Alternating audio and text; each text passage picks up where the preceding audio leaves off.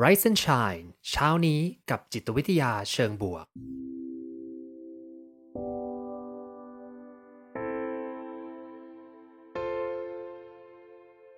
สวัสดีครับยินดีต้อนรับเข้าสู่พอดแคสต์เพื่อทุกท่านอยู่กับผมภูมิธีรพุทธปิติชัด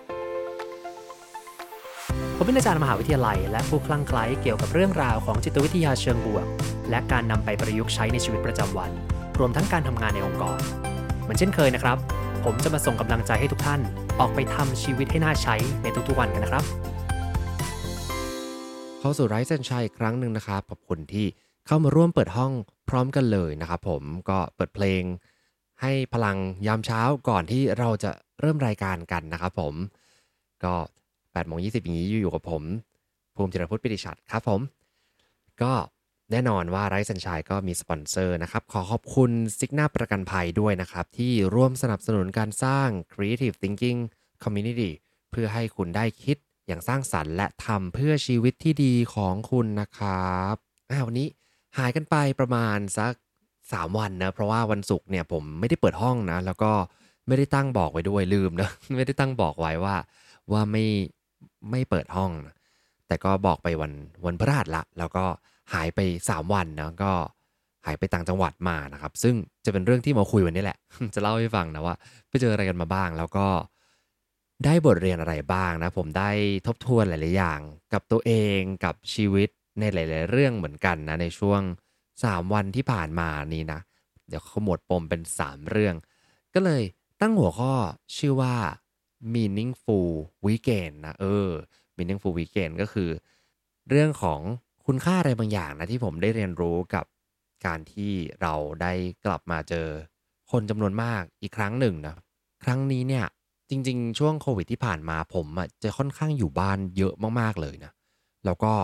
แทบไม่ได้ออกไปไหนเลยเพราะว่าทำงานก็คือทุกอย่างที่บ้านหมดเลยนอกจากว่า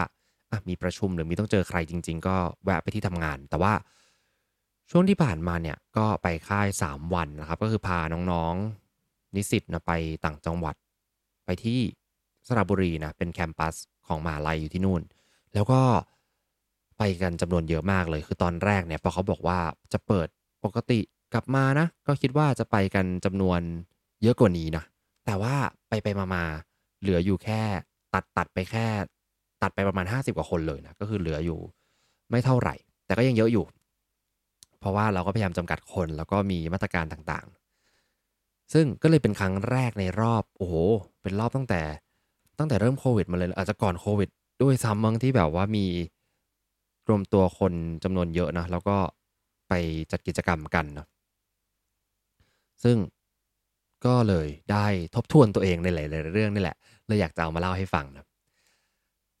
ซึ่งเรื่องหนึ่งที่ผมก็เคยแชร์ไปในนี้ด้วยนะว่าสงสารนิสิตนักศึกษาในยุคนี้เหมือนกันนะในยุคที่เป็นช่วงโควิดก็จะต้องไม่ค่อยได้เจอผู้คนนะแล้วก็ต่อให้เจอกันมันก็ไม่เหมือนกันเนาะแล้วก็ผ่านไป2ปีเนี่ยบางคนเนี่ยขึ้นปี2หรือว่าจะปี2จะขึ้นปี3แล้วเนาะอย่างนี้ก็มีน้องๆนิสิตหลายๆคนเนาะที่กำลังมีฟังอยู่ในนี้นะเดี๋ยวจะมาฟังย้อนหลังนะคือก็คงไม่ได้มีโอกาสคอนเนคกับคนมากต้องพยายามขวนขวายเองพูดอย่างงี้พยายามขวนขวายไปหากิจกรรมทำไปหาอะไรทำออนไลน์ได้นะกิจกรรมที่เป็นอะไรที่อาจจะไม่ได้ใช้คนเยอะมากแล้วมีโอกาสมาเจอกันได้นะแต่มันก็มีความต่างระหว่างคนที่ทำงานด้วยกันเป็นกลุ่มเล็กๆสนิทกันพูดคุยกันไปกินข้าวเนี่ยมันก็แบบหนึ่งนะหรือทำกิจกรรมอะไรบางอย่างที่เป็นกลุ่มเล็กๆในการทำงานกิจกรรมในคลาสเรียนแบ่งกลุ่มคุยอย่างเงี้ยมันไม่เหมือนกับพลังของคนจำนวนมากเนาะซึ่งนี่แหละคือสิ่งที่ผมได้ทบทวนมานะจริงขอเล่าเรื่องที่ผมคิดว่ามันเป็นเรื่องสนุกๆก่อนแล้วกันนะคือแน่นอนว่าเราก็ไปนะแล้วก็ ไม่รู้เลยว่าที่เนี่ยเป็นยังไงเพราะว่าจริงๆไม่เคยไปแล้วก็ไม่ได้ไปเซอร์เวย์กันด้วยเนาะก็ผมก็ไปในฐานะคนไปช่วยดูแลเนาะก็ไม่ได้ไปจัดกิจกรรมอะไรให้เขาก็มีทีมพี่ๆสตาฟอยู่แล้วแต่คือปัญหาอย่างแรกนะคือไม่ใช่ปัญหาหรอกแต่ว่ามันเป็นเรื่องที่อาจจะเราไม่ได้เตรียมตัวไปนะคือว่าห้องประชุมเนี่ยมันค่อนข้างไกลจากที่นอนก็คือเดินประมาณสัก7นาทีถึง10นาทีนะ ซึ่งถ้าเดินปกติเนี่ยมันก็อาจจะไม่เท่าไหร่นะ เพราะว่าตอนเช้าก็เดินสบายๆนะหรือว่าตอนกลางคืนมันก็อาจจะพอได้อยู่นะแต่ตอนกลางวันเนี่ยโอ้โฮร้อนมากครับช่วงช่วงวันศุกร์เสาร์อาทิตย์ที่ผ่านมาที่สระบุรีร้อนแบบร้อนแผดเผามากๆเลยเนาะที่กรุงเทพก็อาจจะเป็นอย่างนั้นเหมือนกันหรือเปล่านะไม่แน่ใจนะแต่ร้อนมากเพราะฉะนั้นจะต้องเดินออกข้างนอกเนี่ยแล้วก็ตากแดดประมาณสัก7นาทีเนี่ยก็เหนื่อยมากเหมือนกันเพราะฉะนั้นก็เป็นอุปสรรคอันแรกแต่ว่าเขาก็หาวิธีจัดการกันมาได้เนาะ แล้วนี่พี่โจพิมพ์มาว่าร้อนเนาะร้อนจนพี่โจนี่เหนื่อยไปเลยนะหลายๆคนก็คือแบบว่าเวียนหัวเลยนะคือแล้วก็มันก็เป็นเรื่องที่ค่อนข้างเครียดกันนิดหนึ่งนะในกิจกรรมเพราะว่าสมมุติว่าเราเนี่ยจัดกิจกรรมในช่วงปกติมันก็ไม่เป็นไรใช่ไหมร้อนปวดหัวไม่เป็นไรแต่ว่าพอเป็นช่วงเนี่ยอากาศร้อนๆแล้วในห้องประชุมที่มันหนาวมากๆเนี่ยเขาก็จะอาจจะมีแบบเวียนหัวบ้างเนอะหรือว่าแบบ เหนื่อยบ้างมีปวดหัวไมเกรนขึ้นบางคนเนี่ยเราก็จะเอาละอันนี้คืออะไรคือโควิดหรือเปล่าเนาะก็จะต้องเช็คกันนิดหนึ่งนะซึ่งก็เป็นการจัดกิจกรรมในรูปแบบใหม่ซึ่งผมไม่เคยเจอนะก็คือต้องมีมาตรการเยอะแยะไปหมดเลยแต่ว่าก็เห็นความตั้งใจนะซึ่งผมสรุปเป็น3เรื่องนะแล้วคิดว่าถ้ามาเล่าปกติเนี่ยมันก็ดูเป็นการเอาเรื่องอะไรก็ไม่รู้มาเล่านะแต่ว่าผมคิดว่า3เรื่องเนี้ยเป็น3เรื่องที่ทุกคนน่ะ น่าจะ relate ได้นะ3เรื่องที่เป็นบทเรียนที่ผมได้รับจากพลังของผู้คนนะจากการได้ไปอยู่กับน้องๆเข้ามา3วันนะมีอะไรบ้างเรื่องแรกครับคือเรื่องของ the power of human resilience นะ the power of human resilience ก็คือพลังของความอดทนพลังของความลุยพลังของการปรับตัวนะต้องบอกอย่างนี้ก่อนว่าการที่ กิจกรรมเนี้ยเป็นกิจกรรมที่เราคุยกันมานะมีกรุ๊ป LINE นะแบบว่าสตาฟบวกอาจารย์เนี่ยมีกรุ๊ป LINE เนี้ยมาเกือบปีแล้วเนาะว่าจะจัดแล้วมันก็จัดไม่ได้จะจัดแล้วก็โควิดหนักขึ้นจะจัดแล้วก็ไม่ไม่กล้าเนาะลุยมากเลยแล้วก็ทนแล้วก็ปรับกันมาเป็นปีๆนะก็คือประชุมแล้วประชุมอีกวางแผนเตรียมตัวอย่างดีนะแล้วก็ไม่ได้จัดสักทีซึ่งถ้าเกิดว่า เราไม่สู้นะมันก็จะจบไปใช่ไหมแต่ว่าอันหนึ่งที่ผมเห็นจากช่วง2ปีที่ผ่านมาเนี่ยคือพลังของ human resilience เนี่ยแหละคือไม่ว่าจะเกิดเหตุการณ์อะไรก็ตามเราก็จะหาวิธีการแล้วปรับแล้วก็อยู่กับมันได้จนสุดท้ายก็เกิดเป็นผลลัพธ์ที่ออกมาอีกรูปแบบหนึ่งเลยนะคือไม่เหมือนกับเหตุการณ์ที่เราเคยทำมาก่อนนะจะเล่าอย่างนี้วิธีการของน้องๆเนี่ยคือต้องบอกว่า จะมีคนทั้งหมดในค่ายรวมกันจะประมาณสักโอ้โหเป็นร้อยคนนะร้อยกว่าคนนะก็แน่นอนว่าถ้าเกิดว่ามีอะไรเกิดขึ้นนะมันก็จะเป็นคลัสเตอร์ใหญ่เพราะฉะนั้นมันทำไม่ได้นะวิธีการเขาก็ทำอย่างอดทนมากๆเลยคือเขาแบ่งน้องๆเป็นกลุ่มย่อยนะแล้วก็ให้กลุ่มย่อยเนี้ยก็คือเป็นห้องที่นอนด้วยกันนะประมาณ3-4คนแล้วก็ห้องอาบน้ำเนี่ยด้วยความที่มันจะเป็นห้องอาบน้ำรวมนี่ก็หมายความว่าเป็นห้องอาบน้ำแบบมีตู้อาบน้ำแต่ละคนแยกกันนะแต่ว่าก็คือทุกคนในตึกเนี่ยก็ต้องไปใช้ที่มีอยู่ประมาณ2-3ห้องใช่ไหมเขาก็เขาก็ต้องพาน้องๆเนี่ยเข้าไปแล้วก็อาบทีละเซตนะพอน้องๆอาบเสร็จปุ๊บเขาก็ต้องเอาสเปรย์ต่างๆเนี่ยไปทำความสะอาดทุกครั้งนะทุกครั้งต้องบอกอย่างนี้ก่อนเลยคือไม่สามารถบอกน้องๆว่าเนี่ยเต็มที่เลยนะไปอาบน้ำไม่ได้นะคือทุกคนเนี่ยก็ต้องกักตัวอยู่ในห้องแล้วก็ ออกมาเป็นรอบแล้วก็กลับเข้าไปอยู่ในห้องจะเอาอะไรค่อยบอกพี่นะแล้วก็กินข้าวก็เหมือนกันก็ต้องแบ่งตัวมาเป็นรอบๆนะส่วนกิจกรรมก็คือต้องใส่แมสตลอดเวลาเนาะซึ่งอะไรรายละเอียดพวกเนี้ยผมว่ามันเป็นรายละเอียดที่เยอะนะแล้วก็ต้องคิดเยอะมากๆเลยแต่ว่าน้องๆเนี่ยก็ด้วยความที่อยากจะจัดกิจกรรมให้รุ่นน้องๆนะก็พยายามที่จะคิดมาตรการเต็มไปหมดเลยอันนี้เป็นเรื่องประทับใจเรื่องแรกเลยก็คือเขาลิสต์มาตรการมาเยอะมากๆแล้วก็ โอ้โฮผมอ่านแล้วผมก็รู้สึกว่าโอ้โฮนี่คิดทุกมุมเลยนะแล้วก็วางแผนอย่างรอบคอบในทุกๆเรื่องแล้วเนาะว่าถ้ามันคือมันก็คงเลี่ยงไม่ได้หรอกถ้ามันจะมีมันก็อาจจะมีเนาะแต่ว่าเราก็พยายามไม่ให้เกิดนะแต่คือตอนเนี้ยยังไม่มีนะเท่าที่เช็กเนี่ยยังไม่มียังรอดอยู่แต่ว่าเดี๋ยวจะต้องรอผลหลังจากกิจกรรมสักวัน2วันว่าจะเกิดอะไรขึ้นใหม่นะแต่ว่าเขาก็พยายามนะเลยรู้สึกประทับใจเรื่องแรกคือเรื่องของ The Power of Human Resilience นะไม่ว่าจะเจออะไรก็ตามนะก็ สู้แล้วก็ปรับเรื่อยๆนะจริงๆมีสถานการณ์ในค่ายที่มันเกิดขึ้นที่เราไม่คาดฝันอีกหลายๆเรื่องเลยนะแต่ว่าก็ปรับแล้วก็หาทางจัดการกับมันได้นะเพราะว่า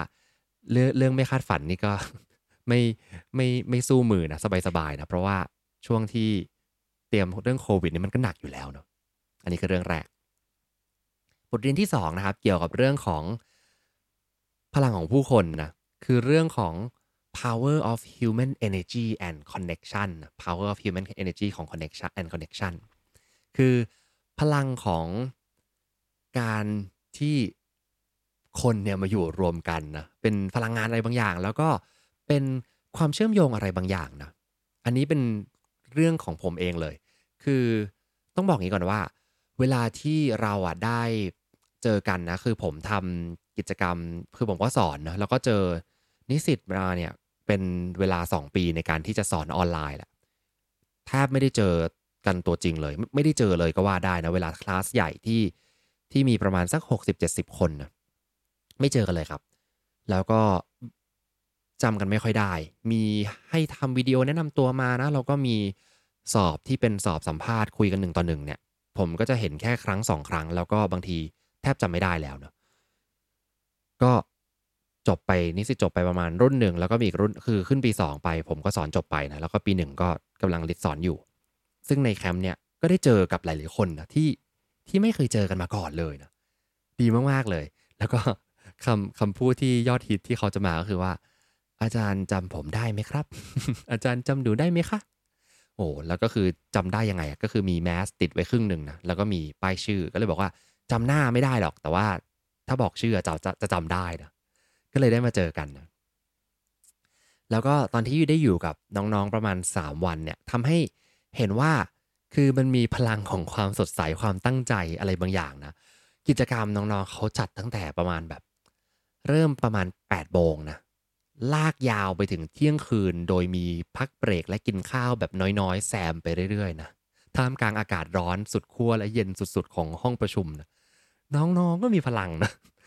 ในขณะที่เราเนี่ยต้องแบบมีหนีไปนอนด้วยนะเพราะว่าไม่ไหวนะแต่ว่าเด็กๆก็มีพลังเยอะมากๆเลยนะแล้วก็ได้เห็นว่าเรื่องที่มันเป็นเรื่องเครียดๆเรื่องแย่ๆของเด็กๆแต่ละคนเนี่ยมันก็ผ่านไปได้นะคือ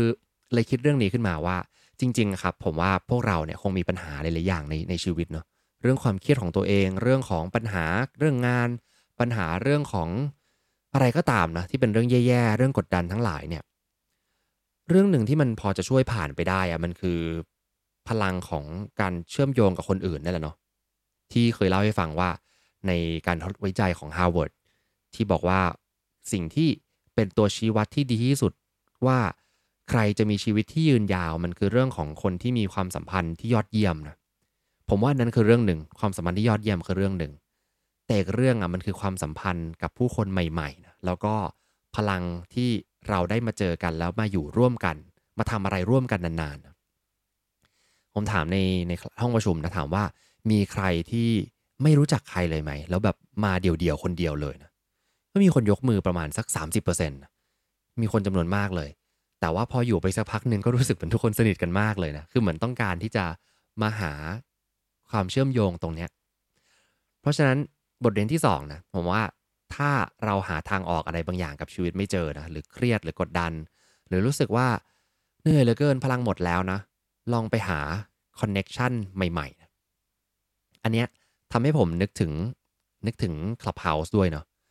ตอนที่ปีที่แล้วที่ Clubhouse เกิดขึ้นเนี่ยสิ่งที่เกิดขึ้นก็คือว่าทุกคนก็ต่างอยู่แล้วก็มีการ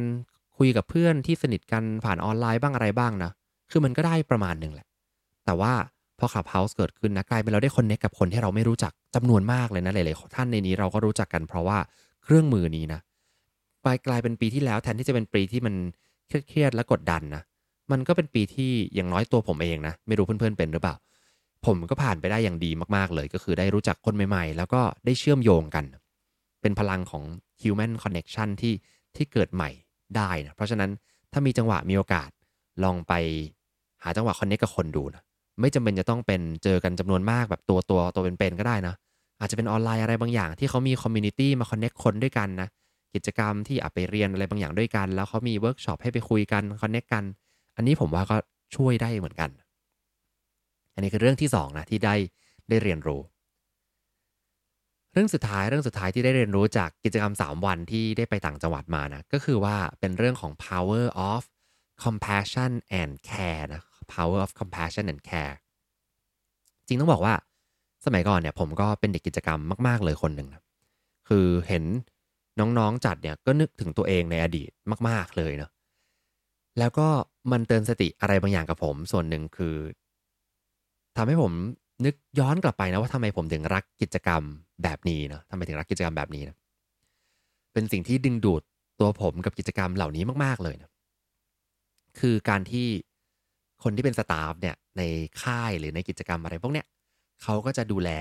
น้องๆเหมือนกับโอ้โหเป็นน้องจริงๆเลยนะเป็นคนในครอบครัวเลยนะ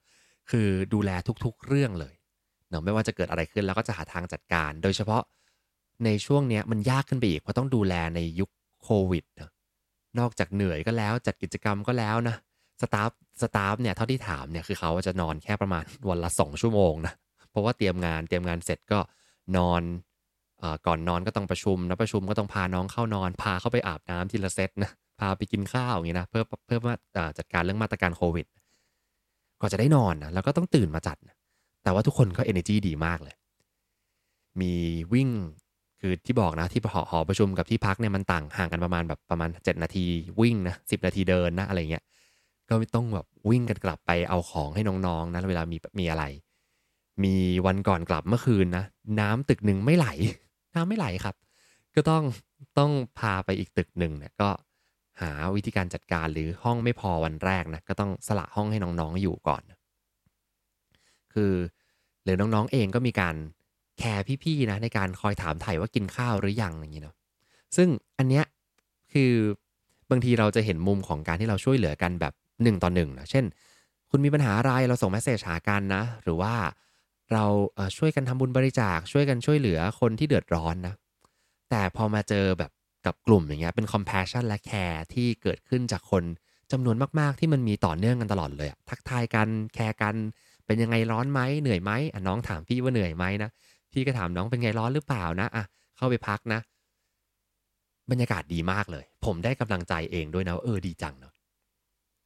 อีกอันหนึ่งในค่ายครับที่เขาจะทำกันหลายๆไม่รู้ว่าเพื่อนๆหลายๆคนก็อาจจะเคยผ่านมานะคือเขาจะมีสมุดรุ่นผมนะรุ่นผมเราเรียกว่าสมุดกระจกนะรุ่นน้องบอกว่าอะไรสมุดกระจกไม่รู้จักเขาเรียกว่ามิลเลอร์นะมิลเลอร์ก็เลยโถมิลเลอร์มันก็แปลว่ากระจกไหมวะใช่ไหมก็เลยบอกว่าโอเคเป็นสมุดกระจกเขาเรียกว่ามิลเลอร์ก็คือง่ายๆเลยคือเขาก็จะทำเป็นใช่ไหมพี่โจบอกเหมือนกันนะสมุดกระจกนะคือรุ่นน้องเขาเรียกว่ามิลเลอร์กันแล้วนะก็ก็คือใส่เป็นเหมือนกับช่องให้มีชื่อแต่ละคนนะอันเนี้ยชอบมากๆเลยคิดว่าถ้าผมมีบริษัทสักที่หนึ่งนะผมจะไปทำอย่างนี้คือเป็นเหมือนกับซองใส่ใส่ข้อความนะหรือบางทีแล้วแต่นะอาจจะเป็นถ้วยเป็นถังเป็นอะไรก็ได้นะหรือจะเป็นแบบบางทีก็เป็นสมุดไปแปะไว้นะแต่ว่าหลังๆเนี่ยพอเป็นซองจะง่ายกว่าตอนที่ผมทำกิจกรรมในสมัยนู้นเลยก็ทำเป็นเหมือนกับเป็นซองเล็กๆแล้วก็มีหน้าคนแต่ละคนแปะไว้นะในห้องกิจกรรมที่เราจัดนะ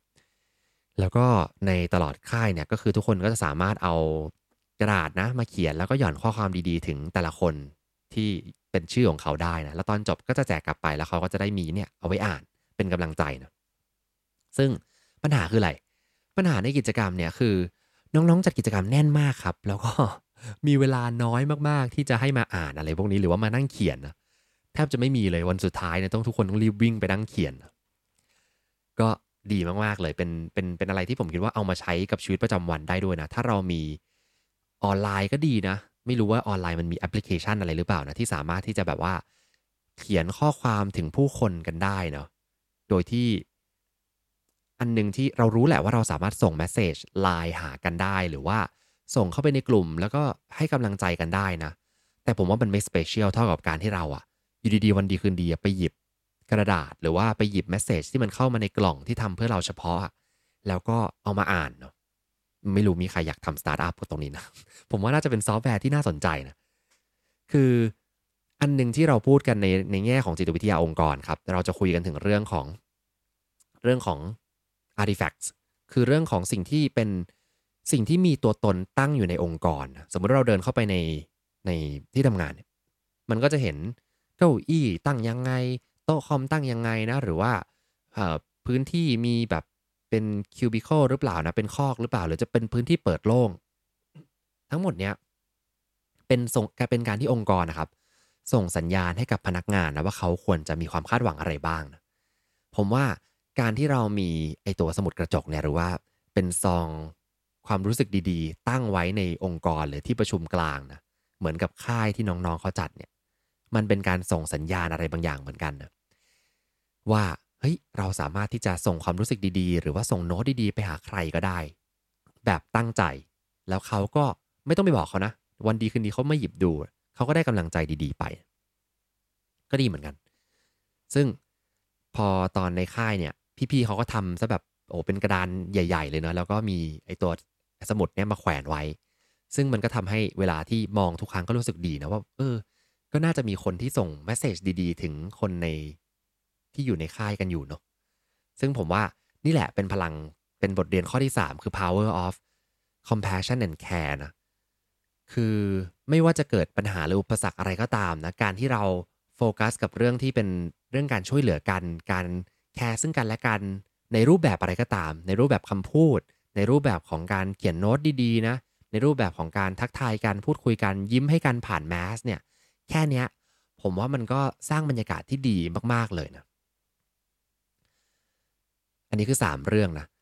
ซึ่งสิ่งที่เป็นแถมแล้วกันข้อที่4ที่แถมนะคือเป็นสิ่งที่ผมได้กลับมานะคือเป็นพลังที่ตัวเองได้กลับมาในการทำงานด้วยนะคือเราเสียสละเวลา3วันไปเนี่ยงานแทบไม่ได้ทำเลยนะแล้วก็คืองานท่วมอยู่ตอนนี้แต่ว่าสิ่งที่ได้รู้สึกก็คือว่าจริงๆเราไม่ได้ไปทำอะไรเลยแค่ไปคอยดูแลซัพพอร์ตเขานะแล้วเขาก็ทำทุกอย่างได้ดีแล้วด้วยความที่ผมเนี่ยเป็นคนแอคทีฟมากๆเลยนะบางทีก็อยากจะลงไปแล้วก็บอกว่าเฮ้ยเรามาทำอย่างนั้นดีกว่าไหมทำอย่างนี้ดีกว่าไหมแต่ไม่ได้นะคือต้องนั่งทับมือตัวเองแล้วบอกว่าไม่ได้ให้เขาจัดการไปเถอะเกิดอะไรค่อยมาคอยตามแก้ถ้าเกิดมันมีปัญหาจริงๆนะเพราะฉะนั้นพอผมมี mindset เนี้ยก็เลยเอาตัวเองได้ไปพักจริงๆนะได้ออกไปขี่จักรยานออกไปสูดบรรยากาศนะแล้วก็ไปดูธรรมชาตินะทำให้รู้สึกว่ามันก็ได้รีชาร์จพลังของเราเหมือนกันแม้ว่าจะไม่ได้ทำงานเท่าไหร่นะแต่ก็คุ้มมากๆเพราะว่าได้ออกไปรับพลังแล้วก็ไปดูน้องๆมันก็สดชื่นขึ้นมานะแล้วก็ได้ทบทวนถึง3เรื่องสำคัญนะสำหรับใครที่เข้ามาใหม่เดี๋ยวผมทวนให้แล้วกันนะครับผม3เรื่องสำคัญที่ผมรู้สึกว่าได้เรียนรู้นะคือ1เรื่องของ power of human resilience นะไม่ว่าจะเกิดเหตุการณ์อะไรผ่านอะไรกันมันหนักหนาแค่ไหนก็สามารถจะกลับมาทำในสิ่งที่เราตั้งใจไว้ได้นะแล้วก็ดีไม่ดีรูปแบบที่ออกมาอาจจะดีกว่าที่เราวางแผนไว้ตอนแรกก็ได้นะแม้ว่าจะมีการปรับเปลี่ยนอะไรกันมามากมายแค่ไหนก็ตามก็เป็นคำพูดก็คือ resilient นี่แหละล้มแล้วก็ลุกขึ้นมาได้อย่างไรแต่ไม่ใช่ลุกธรรมดานะมันลุกออกไปได้ยิ่งใหญ่กว่าเดิมนี่ก็คือข้อที่1ข้อที่2คือ power of human energy and connection ครับไม่ว่าจะเครียดหรือกดดันหรือรู้สึกติดไปหมดเลยกับเรื่องอะไรก็ตามแต่เมื่อเราได้ไปเจอคนใหม่ๆนะหรือว่าได้ไปสานสัมพันธ์กับผู้คนที่เป็นคนที่เรารู้จักอยู่แล้วแต่ทำให้มันแนบแน่นมากขึ้นนะก็ทำให้เราเนี่ยฝ่าฟันความรู้สึกแย่ๆตรงนี้ไปได้แน่นอนและเรื่องที่3เป็นพลังของผู้คนนะคือเรื่องของ compassion แล้วก็ care คือการที่เราใส่ใจกันกับเรื่องเล็กๆน้อยๆการพูดจาถามไถ่เทคแคร์กันนะแล้วก็มีข้อความดีๆส่งให้กันตลอดเวลาเนี่ยมีสัญลักษณ์อะไรบางอย่างบ่งบอกว่าเรากำลังแคร์คุณอยู่นะก็เป็นเรื่องที่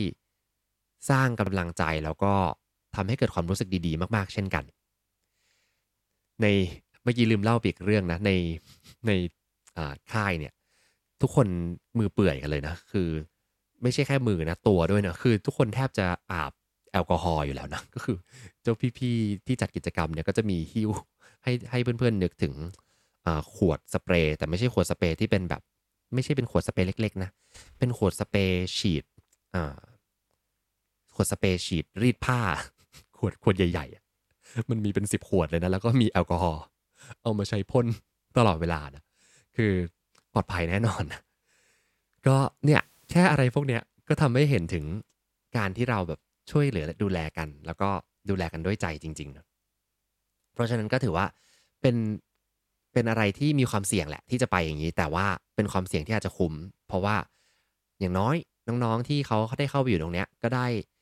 มีพลังกลับมานะพร้อมที่จะมาทำอะไรดีๆต่อไปนะเพราะฉะนั้นผมว่าไม่ว่าสถานการณ์จะเป็นยังไงไม่ว่าโควิดจะมาหรือเหตุการณ์แย่ๆในสังคมในโลกนี้อะไรก็ตามนะผมว่าให้นึกถึง3เรื่องนี้ไว้นะ human resilience human connection นะครับแล้วก็ compassion and care นะผมว่ามันน่าจะตัดผ่านเรื่องร้ายๆและปัญหาที่ทุกท่านเจออยู่ได้จริงๆนะแม้ว่าวันนี้จะเป็นเรื่องที่ผมมาแชร์จากมุมมองของค่ายนะแต่ผมว่ามันใช้ได้กับทุกเรื่องไม่ว่าจะเป็นการทำงานการใช้ชีวิตแล้วก็เรื่องอะไรก็ตามนะแล้วก็แน่นอนว่า Rise and Shine ขอขอบคุณซิกนาประกันภัยด้วยนะครับที่ร่วมสนับสนุนการสร้าง Creative Thinking Community เพื่อให้คุณได้คิดอย่างสร้างสรรค์และทำเพื่อชีวิตที่ดีของคุณนะครับ ขอบคุณที่ติดตาม หากสนใจคอนเทนต์แบบนี้อย่าลืมกด subscribe ตามช่องทาง podcast ของท่าน และสามารถติดตาม Facebook Group โดย search Rise and Shine เช้านี้กับจิตวิทยาเชิงบวก วันนี้ขอให้ทุกท่านมีความสุข ออกไปทำชีวิตให้น่าใช้ ออกไปตามหา what makes your life worth living กันนะครับ